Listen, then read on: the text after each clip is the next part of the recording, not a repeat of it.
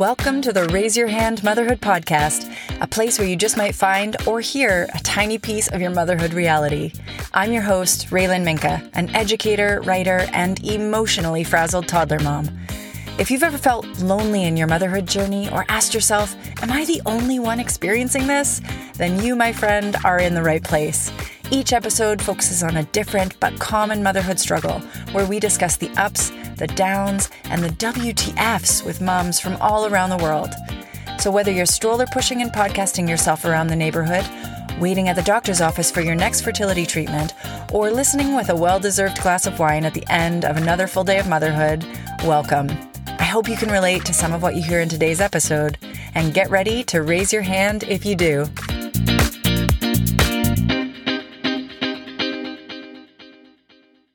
Hey mamas, I'm Raylan Minka, host of the Raise Your Hand Motherhood podcast, and I want to say thank you for tuning in with me for a little sneak peek of the show. This podcast was created for women and moms who feel or have ever felt alone in their fertility or motherhood experiences. For those of us who have silently pushed through but loudly thought, is it just me? Am I the only one feeling this way? Well, I'm here to tell you, you're not alone. It's not just you. And if I gathered all of the moms you know into one stadium and asked them to raise their hands if they've ever experienced X, Y, or Z, maybe you'd actually believe me. I was a member of the first wave of pandemic pregnancies, babies born in 2020 that is, which meant there was a lot of uncertainty from the very beginning. But I wasn't prepared at all for the waves that came afterwards, after the birth in my fourth trimester and beyond. Waves of loneliness, waves of mom guilt, waves of jealousy, waves of healing. It's not exactly a new concept that parenthood changes your life forever, I know, but I felt unrecognizable to myself often. And despite the joyful moments, I felt lonely. As an expat who had lived and worked around the world, I was so lucky to have a support system of international moms. Friends and family who had either gone through or were currently experiencing some of what I was feeling as a new mom. It meant that no matter what time of day I needed somebody, I could literally pick a time zone and reach out to a fellow mom, which helped me feel a little bit less alone in my journey. But even then, I really struggled at times. I just couldn't understand how some of the issues I was suddenly dealing with as a new mom, some of the conversations I was having or trying to have, were not things that I had ever really heard people talking about. So I reached out to my social network and I asked my circle of friends and moms to reach out to their circles of friends and moms to try and get a better idea of what shared experiences we were all having.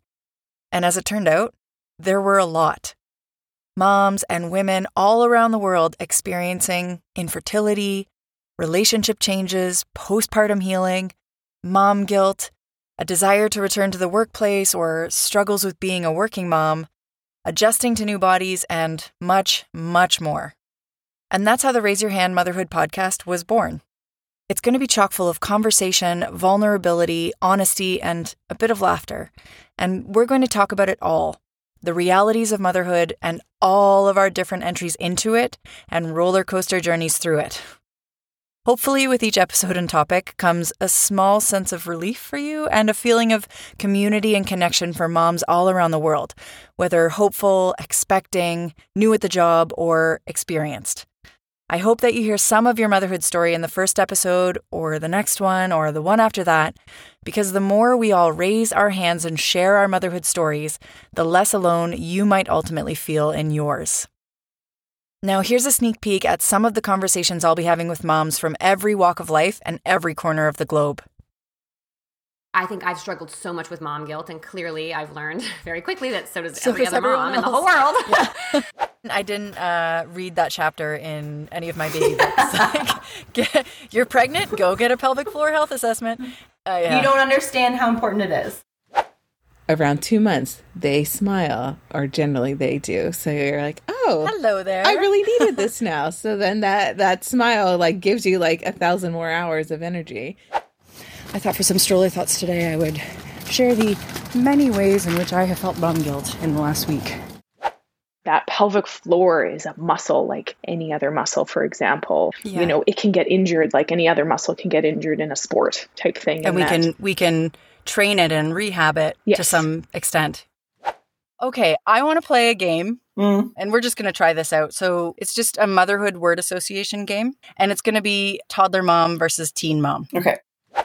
I had really bad postpartum anxiety and really bad postpartum rage and all of these things that, I didn't, even though I knew I was looking for them, I knew about them. I think when you're in it, sometimes it's just so hard to recognize it, and I would tell my doctors and everyone that I was fine. What was it like for you being one of the first in your friend group to have a baby? Did you feel like Very you had... isolating. Very isolating. Very isolating. I remember calling the midwife, and I remember her calling me back saying, okay, Kate, I think it would be helpful for you to try and speak to someone because the way that we're reacting right now to all of this is not helpful to you. And you're going to need to figure out how to deal with this a little bit better. I was like, okay. I was in a glass case of emotion.